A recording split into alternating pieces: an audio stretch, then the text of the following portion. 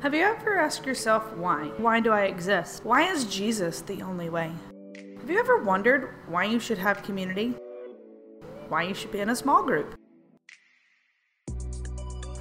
Why do I give? Why would I be generous? Why should I serve? And why would I share my faith? Have you ever asked yourself, why should I love my neighbor? That's a hard one. And why would I live a missional life? Why do bad things happen to good people? We all have so many questions. Let's take the time to dive into what Scripture has to say. Amen.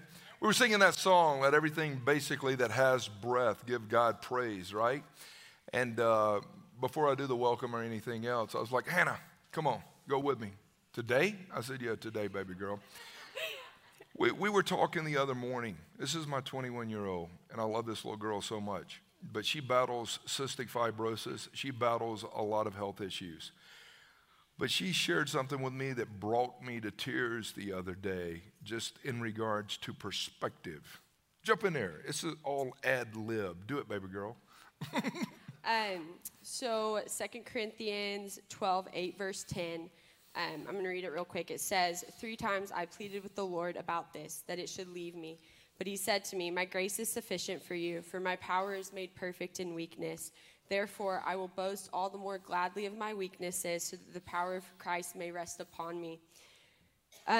For the sake of Christ, then I am content with weaknesses, insults, hardships, persecutions, and calamities. For when I am weak, then I am strong. So, as Dad said, I've had some affliction and discouragement with my health and CF lately. A lot of lung infections. I was hospitalized for a few weeks, and through all of it, physically just felt depleted, and really was struggling with the Lord a lot through that time. And it's hard for me because I am really passionate about health and wellness. I work at a chiropractor. I help other people in it. And so I work super hard for those outcomes, for the right outcomes, but yet I don't always have it with my own health. And so it can be difficult sometimes. And so it was a couple months ago after I was hospitalized. I was in the car one day, and I was just crying out to the Lord, and I was asking for healing, yet knowing that I didn't think he doesn't want to heal me on earth, because why would he take something away that brings me closer to him? But I was praying. I was like, God, I know you can heal me, but I don't know if you want to, and I don't know what you want to do. And immediately I was reminded of the scripture that he wants me to be weak, because in my weakness, that's where I acknowledge my need for him in a much deeper way. And so therefore, I'll welcome the affliction. I won't pray it away, because I know that in my weakness, that's where his power is made perfect. And so I'll allow suffering to always remind me that I need him, I depend on him, and I need his power. And so even in that, my lungs, I know, weren't made for me. As the song said, like, they were made to bring him praise and bring him glory.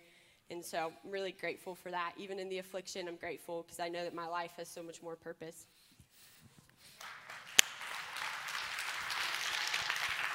That's what I'm talking about. And it brought me to tears when she sent that to me the other day. I was like, look at that perspective right there in the midst of adversity and suffering. I'm like, yeah, we have anointed her. We have prayed over her. I'm like, Lord, heal that little girl. But even in the midst of it, I'm like, she ain't backing down. She is not backing down. And that last line, when she was like, my lungs were meant to praise the Lord, whether they're infected or not, I will not back down. Thank you for coming up here last minute. I mean, right when Nick said, turn around and greet someone, I said, hey, come on, let's roll it. She goes, why? And I said, you can do it. And I really do. We brag on our kids and people, right? But I do believe that God, and I've told her this, I believe God has got a call on her life to be a voice piece for him. And she's not afraid, even though it's uncomfortable. She's not afraid to stand up and to declare how good her God is. And so, yeah, that's what we're rolling into, right? Hey, welcome. First time here. It's kind of a great day to worship the Lord and contemplate the goodness of God. Yusuf, welcome back from Nigeria, man. I know your mom passed away and you had to go back to Africa, man. It's so good to see your face today. But it's so good to see many of you in here today. If you're visiting, the easiest way to connect with us is via our website, thecrossloganville.org. If you'll go there, you'll find the Connect card, guest card. You'll find previous sermons, the YouVersion Bible app. There's prompts, all kinds of stuff there that will help you connect with us even in a deeper way. You'll see the Give app. All the stuff is on the startup page. Make sure you access that. We would love to send you information on our church and the different ministries that we have. I talked about last week on the front side about just some of our values. We value corporate worship. We believe it's very important for people to get together and worship the Lord together. We talked about how we value generosity. Generosity is the greatest apologetic in defense of our gospel, how generous we live our lives for the sake of the Lord. That's important. We value fellowship. The word is koinonia in the Greek, small group, community, connection, other ways to say it. We value doing life in circles, not in rows. We believe that you can grow so deeply when you get in a smaller group with other people and start to walk with and do life together. So we're launching right now our what would be the winter spring semester of our small groups. And if you're not connected in the Connect Center, you'll find a lot of different options for you. Please get involved. Rick was baptizing today. I think about our student ministry culture, Rick, everything from high school all the way down to newborns. I mean, we want to see people grow. We want to see people connect, and belonging and connection is one of the values that Rick really drives in that ministry. And so make sure you get connected and get involved. A premise statement that I've made over the last few weeks as we've dove into our series that we've titled, Why? Why do we exist? We've looked at purpose. We've looked at meaning. We've looked at all this kind of stuff the first 2 weeks. A premise statement that I've made is this: it's never too late to be who you might have been. And it's never too late. I was talking to a gentleman earlier, and he was talking about his sister-in-law, even in her late 60s, knocking on the door of 70, and just has surrendered to Christ. And I said, hey, man, it's never too late to be who you might have been. And so it doesn't matter where you find yourself today. You've got a God that loves you. You've got a God that wants to do an incredible work in and through your life for his name's sake. And so no matter where you find yourself today, Vic, no matter how tough life might have treated you in the past, you can be the person that God wants you to be if you will totally come to him and submit and surrender to him. Father, in the name of Jesus, I pray that you would speak in a powerful way today. And I pray that you would minister like only you can. Lord, for those in this room, those that will watch online, I pray in the name of Jesus that our hearts would be open for you to do a work of transformation. In Jesus' name, amen. Today, I think this is probably the most important question that I will ask in this entire series. We'll look at, why does God allow suffering? Why do I live a life of generosity? Why would I serve and share my faith, etc.? But today I want to unpackage, and I want you to join me as we look at the question, why is Jesus the only way? I believe that is the most important question that you will ever answer. Now, it amazes me as I look in culture that people can talk about God and talk about God in general, and people don't get upset. And the word God, even in our culture today, has become more of a vague term. But you speak specifically about Jesus Christ, and people oftentimes want to fight. And I'm like, wonder why that is. You can hear people use the name of Buddha, Confucius, Muhammad, even the Dalai Lama, and it doesn't create much of a rift. But you mention specifically Jesus Christ, and all of a sudden there's tension. And I started thinking, why is it that way in our culture? And I believe that the reason that the name Jesus Christ is so offensive and divisive in culture today is because he claimed something the other religious leaders did not claim. Jesus claimed that he was God. He claimed he was God. If you pick up your text and even get to Matthew chapter 16, Jesus is taking the disciples to a place called Caesarea Philippi. Caesarea Philippi was a very polluted, infected area. Pan worship was taking place. A lot of twisted sexual misconduct was taking place in Caesarea Philippi. And so Jesus takes these disciples, probably 18, 21-year-old guys, and he takes them to this place. And in the midst of all this polytheistic worship, he looks at them and he says, so who do people say that the Son of Man is? Who do people say that the Son of Man is? If you read the text, you'll see that they responded back and say, well, some think you're Elijah. Some think you're John the Baptist risen from the dead. It's a very important question to ask, right? Who do they say that the Son of Man is? Now stop. Jesus Christ. Jesus Christ. The name Jesus Christ is not a first name and a last name. It's not like Nick Slade or Dustin Wilbanks or Tim Cash. The name Jesus Christ is so powerful. The name Jesus is derived, if you will, from the Old Testament word Yeshua or Joshua. And it literally means Jehovah, our Savior. It means the Lord saves. The name Jesus, every knee will bow and every tongue will confess to the glory of God that Jesus the Christ is Lord. What does your name mean? Yeshua, Joshua. My name Jesus means Jehovah, our Savior. The Lord saves. The name Christ is where we get the word Messiah from. In the Hebrew, the word is Mashiach. It means the anointed one of God. So Jesus, the Christ. Jesus, the Christ, he is Lord. He is the anointed one sent specifically by God who will bring salvation and hope and forgiveness to the world. Now, who do people say that I am? Well, there's some differing views. And then Jesus asked this question. How about you? Who do you say that I am? Who do you say that I am? Peter immediately confesses and says, you're the Christ, you're the Messiah, you're the Son of the living God. And Jesus does something very interesting. When Peter makes this confession, he doesn't rebuke him, he doesn't dismiss him, he affirms him. And he basically says, Peter, you're right on time. Flesh and blood did not reveal this to you, Peter, but my Father in heaven has revealed to you who I am. What did Peter do? He confessed. What is the word confess?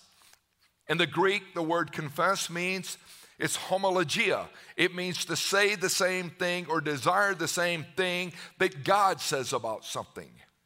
Peter confesses, homologia. I know who you are. You're the one that's been prophesied about throughout the pages of the Old Testament. I know who you are. You are the anointed one sent from God. You are the Savior of the world. I know who you are. You sit here this morning, January 21st, 2024, and I ask you the question, who do you say that Jesus, the Christ, who do you say he is? Over the years, people have said he's a miracle worker. He is a moral teacher. He was a pretty good prophet. They give all these different reference statements toward him. Who is he?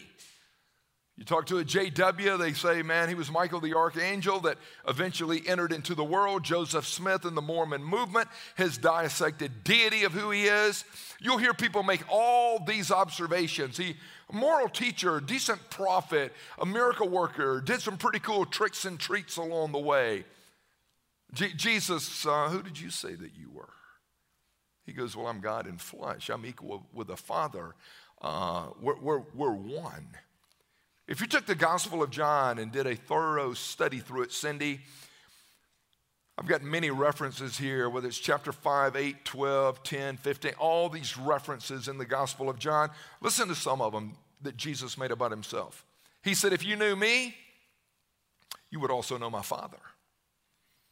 You guys are attacking me. You claim to be sons of Abraham. You claim to worship Jehovah, Elohim, the one true God. If you knew me, you would really know the Father. You don't know the Father.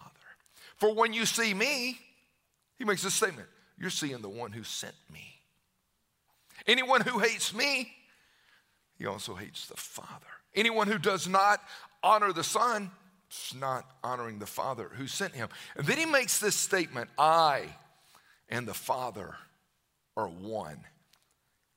Jesus, so you declared oneness with God, the Father, and you claimed equality with the Father.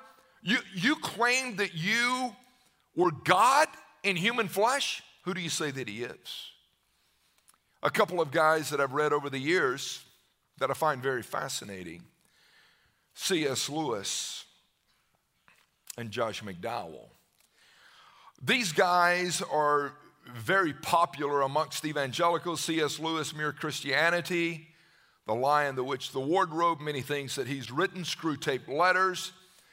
Josh McDowell, C.S. Lewis both come out of an agnostic flavor, trying to dismiss really that there's even a God, refuting the claims of Christ, and in their pursuit to show that why Jesus was not who even evangelicals claimed that he was, in their pursuit to dismiss, they discover and they're converted and become radical followers of Jesus Christ. Both of these guys.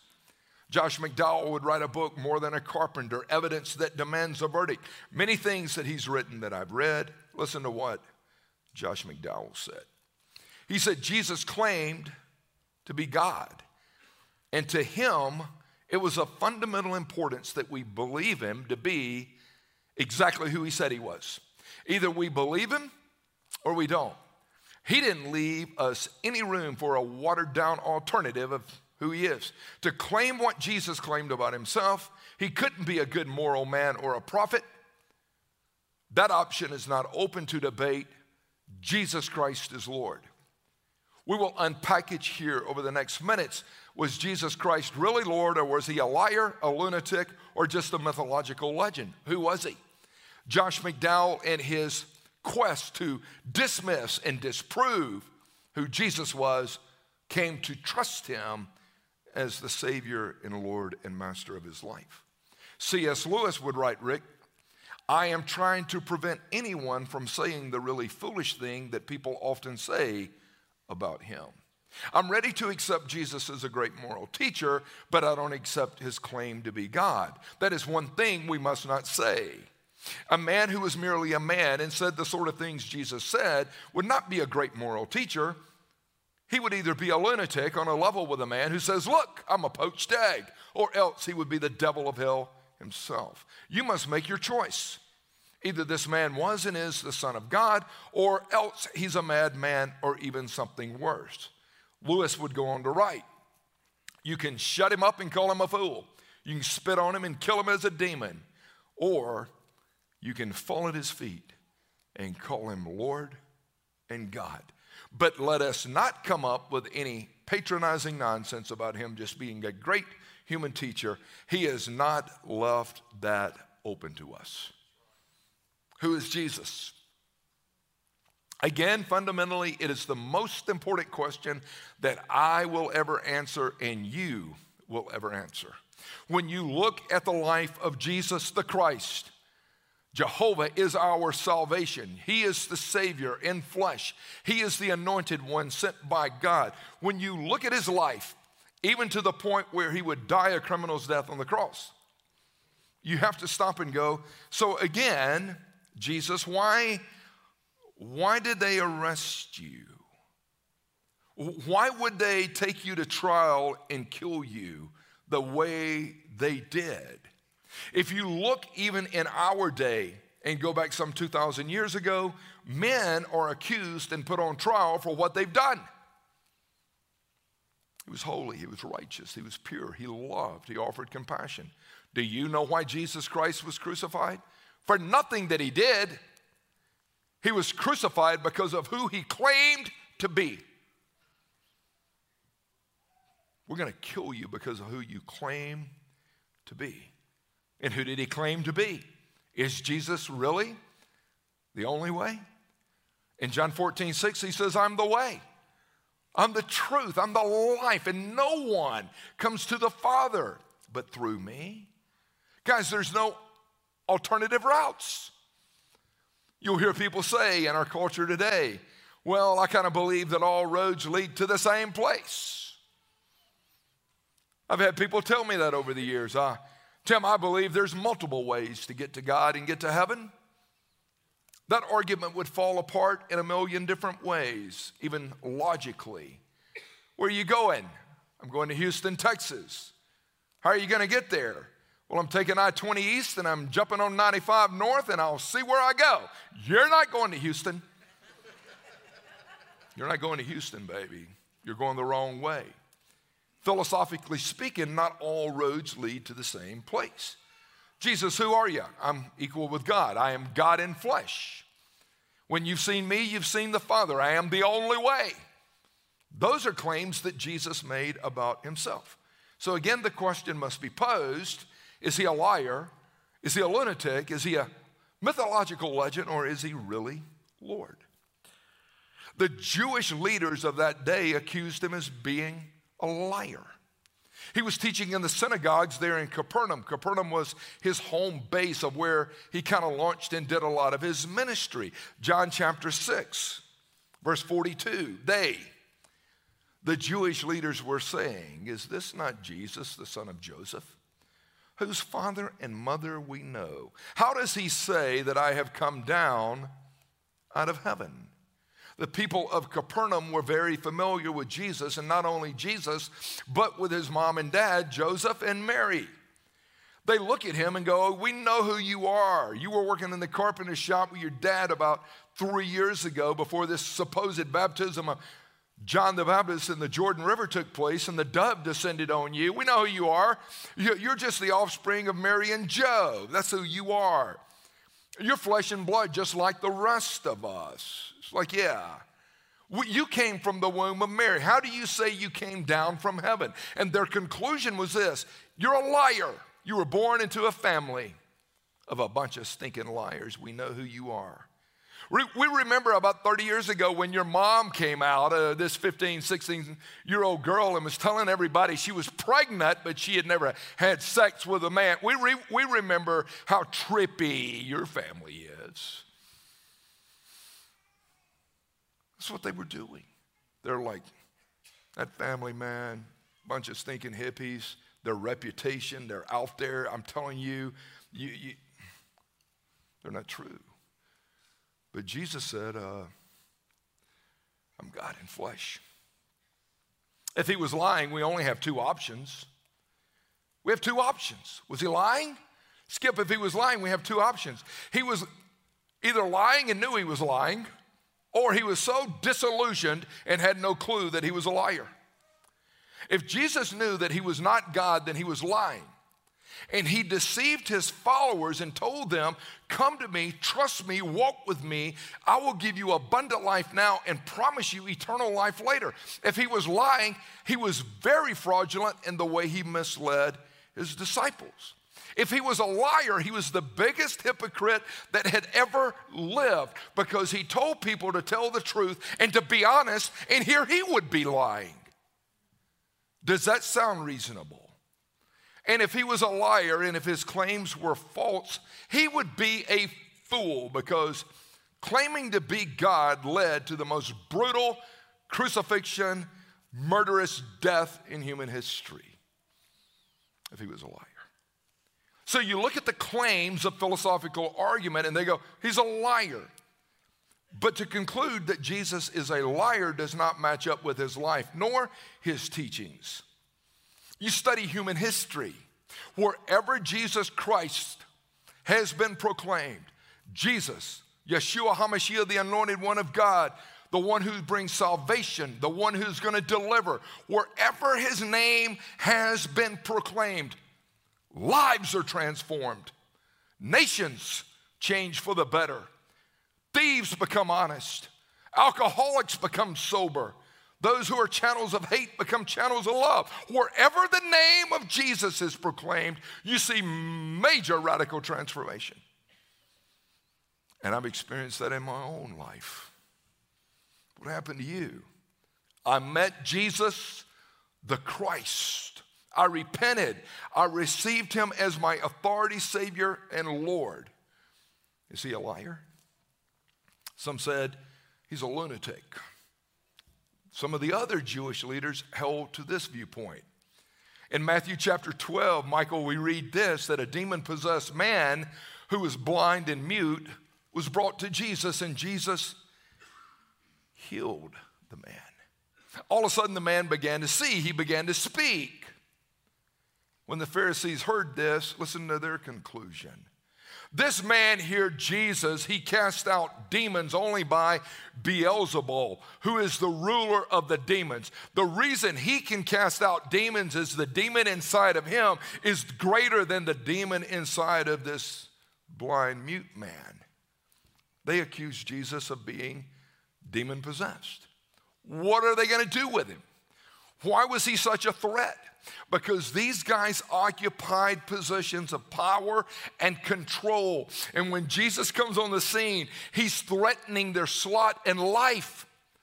Oh, look at our position. We don't want to give it up. And now these people are starting to follow you and pay attention to your teachings. And we're even seeing transformation in their lives. I'm like, what happened? Who spoke the most profound words ever spoken? Jesus. Why did he speak the most profound words ever spoken? Because it was God speaking. That's God speaking.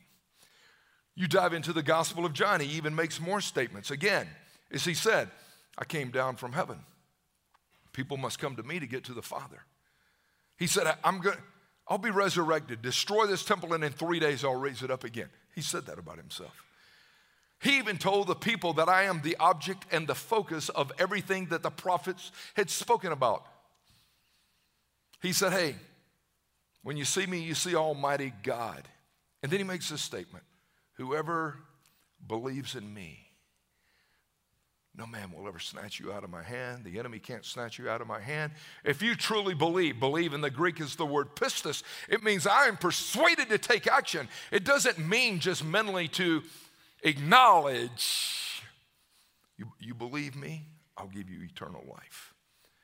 When you look at the life of Jesus Christ, you don't see a crazy person who is disoriented. He demonstrated compassion, not conceit. He demonstrated holiness, not hypocrisy. He demonstrated supernatural power, not pride. He was genuine and he was not a fraud. As I study the life of Christ myself over these last 38 years, I can tell you this. If Jesus Christ was crazy, if he was a lunatic, I have prayed that God would fill me with the same level of insanity that he filled his son with. If he was crazy, I want to be insane, just like that. Show up. What's up with him? He's got compassion, not conceit. He walks in the power of God and not in pride. He believes that he's only passing through and this earth is not his home. He comes to serve and not to be served. He comes to give and to give his life as a ransom for many. I'm like, Jesus, if you're crazy, Rob, I want the same level of insanity that was inside of him. Others say he was just a myth, a legend. There's too many historical documents that would dismiss this, but some people want to hold to the argument. They categorically lump him over here with Santa, the Easter Bunny, Tooth Fairy, whatever. Stop, he's not a legend. He's not some myth of the past. Again, in the Gospel of John, he makes these I am statements, and I've pondered these. Like when Jesus comes on the scene and he says, I am the bread of life. God provided manna for the people as they wandered in the wilderness. And Jesus said, you want to be sustained in life? You want your soul sustained? I'm the bread of life. I was born in Bethlehem, city of bread. The chief baker I am. I came out of Breadville. If you're looking for something to sustain you and bring you the nutrients that you need every day. I'm the bread of life. He makes the statement here, Dean, where he says, I am the light of the world in John 8. Hey, there's been so much darkness. There's been so much chaos. You're walking around trying to figure your life out. Let me illuminate you. I am the light. The light shines in darkness, but darkness does not comprehend it. Why don't you come to me if you want to experience illumination? Before Abraham was, he makes this statement, I am. What do you mean before Abraham was? We've got to go back almost some 3,500 years to get to Abraham. He goes, I know. Before Abraham was, I am. Before David was, I am. Before there was, I am. Remember when Moses is like stuttering and he's like, all right, so if I'm going to go tell this Pharaoh to let your people go, God, who do I tell him sent me? What he said in Exodus. We're all the way back to Exodus. Hey, God, who do I tell Pharaoh sent me? And God goes, tell him I am sent you. I am? Yes, I am. I am. In the beginning was the Word. The Word was with God. I am. In the beginning, God creates the heavens and the earth is void and without form. And God said, let there be light. Who are you, Jesus? I'm the light of the world. As far back as we can go in Scripture, God said, let us make man in our own image. Who's us? I am. I'm like, that's who you are? I could stay in this too long for y'all. I get fired up studying this stuff. I am the door. What do you mean you're the door? The thief. This is in John 10 where he says, do you not realize the thief comes only to steal, kill, and destroy? I've come that you might have life. Enter through the door. You've got to enter through the right gate. I'm the good shepherd. I lay down my life for my friends. I am. I am the resurrection and the life. I am the way, the truth, and the life. And even in John 15, he goes, I'm the true vine. You're the true vine. I'm the true vine. What do you mean by you being the true vine? They've left the upper room. Jesus is about to go through the Kidron Valley. Study it. In John 15, he's about to go over to Gethsemane before he heads up to the Mount of Olives. I've been there. I've pondered this. And while they leave the upper room, they have to pass by the Temple Mount. The Temple Mount, the temple where the Holy of Holies, where God's presence dwelt. They have to pass this place, and there's a golden vine wrapped around the outskirt of the door. And the vine is symbolic that Israel is God's chosen people. The vine, God even talks about the vine throughout the prophet Isaiah's writings. And so Jesus is walking through this vineyard, and while he's going through these grapes and olives, and the temple's at a distance, and they're surrounded by this, Jesus stops and says, hey guys, I'm the true vine. God's covenant in the future is going to be with me. I'm going to shed my blood and pour out a new covenant for you. I'm the true vine. I'm what you're looking for. Read these I am statements. Study them. What are you saying? Jesus, what are you saying? I'm saying I am God. And I am God in flesh, and I'm 100% God and 100% man. So you're not a liar, a lunatic, or even a mythological legend. No. Here would be my question. Why would the disciples commit their entire lives to follow this madman, if he is, for 3 years? Why would they leave their family, their businesses, their homes, everything they've got when Jesus said, come and follow me?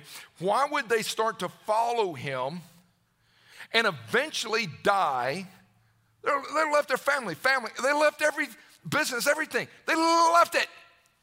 Why would they do that and then eventually die martyrs' deaths, where even Peter would say when they came to kill him, he goes, I'm not worthy to be crucified like my Lord. Crucify me upside down. Why would they do that if he was not Lord and if he was not God? Why would he do that? We cannot satisfy ourselves with this cultural, religious approach to Christ, where we tap in for 85 minutes on a Sunday and go, well, I've accepted Christ. What does that mean? The word accept, when you study it, means to make room for. He didn't come that we would make room for him. He came to take over. He goes, come to me and follow me and I'll give you life. I don't want you to make just a little bit of room and your heart for me. Come follow me. All roads don't lead to the same place. Come follow me. Tap into me. Trust me. Again, believe. Persuaded to actions. Even John in chapter 20, verse 31, he goes, all of these things have been written so that you will believe and continue to believe that Jesus is the Christ, the Son of God. And by believing in him, you will have life and power in his name. John, why was all of this written? Come on, Ray. So that you will believe, not that you will acknowledge, not that you will have some casual affiliation with. What was it written? So that you will believe. Who is Jesus to you? Have you radically repented and surrendered to him as Lord, Master, Ruler, authority of your life? That's the rub. On that day, many will say to me, Lord, Lord, did we not cast out demons and even do some healing in your name? And he'll say, depart from me. Never knew you. You didn't know me as your Lord. You were gigging for God. You were going through the motions. No. So if you look at the evidence, even evidence that demands a verdict, and you start to comb through philosophically, historically, where do you land on who is Jesus? So you've got the miraculous conception. Yes, you got that. You got over hundreds of prophecies that were made by Isaiah, Micah, all these other prophets fulfilled in Christ. Hundreds. You've got the incredible miracles that he would do. You've got the overwhelming evidence of the resurrection of Jesus from the dead. The resurrection celebrates, it puts Jesus in a place that no other religious leader can be. It emphasizes, he's the only one that ever defeated death, hell, and the grave. What do you do with him? And my prayer is that we would really surrender. The one thing I know, Steve, if Jesus Christ is who he claimed he was, and if he is truly Lord, he deserves all of me. Why is Jesus the only way? I laid out claims to you. He's the only way. I want all of you, Tim. I want your time. I want your talents. I want your treasures. I want all of you. You know what blows my mind? In this room right here, even starting over here with Hannah and these girls and all the way over here. Listen, Autumn, listen. If every person in this room went all in, surrendered, became the men and women of God that God desires us to be, what would happen to Loganville, Walton County, Gwinnett, and beyond? If Jesus could take a bunch of ragamuffins that were overlooked by the rabbinical system of his day, Peter, James, John, and these guys. Judas hangs himself, taps out, he's out of the game. God in his kindness would bring about a radical conversion to a guy named Saul to Paul on the Damascus Road. Now we got 12. Do you realize that we are sitting here today because 12 dudes that got serious about following Jesus and declaring his lordship began to take the gospel to their known world, and it began to spread? What if 300 people said, I'm all in, tired of playing games? And we began to take that gospel to our neighborhood, our workplaces, to our schools, the different places that we exist, and say, hey, can I share with you what has transformed my life. You know, I was hell-bent. You know, I was out of control. Let me tell you about Jesus.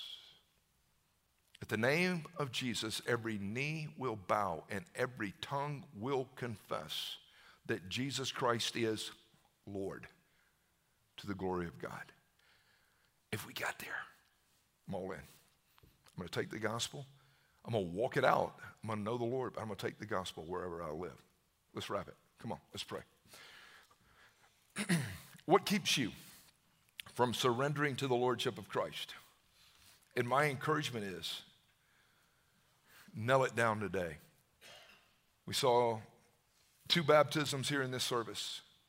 You're sitting here and you're like, I've never repented, I've never surrendered, I've never yielded my life to the Lord. You can do it right now. This crowd, Jesus, please save me and rescue me. You are Savior, you're the anointed one.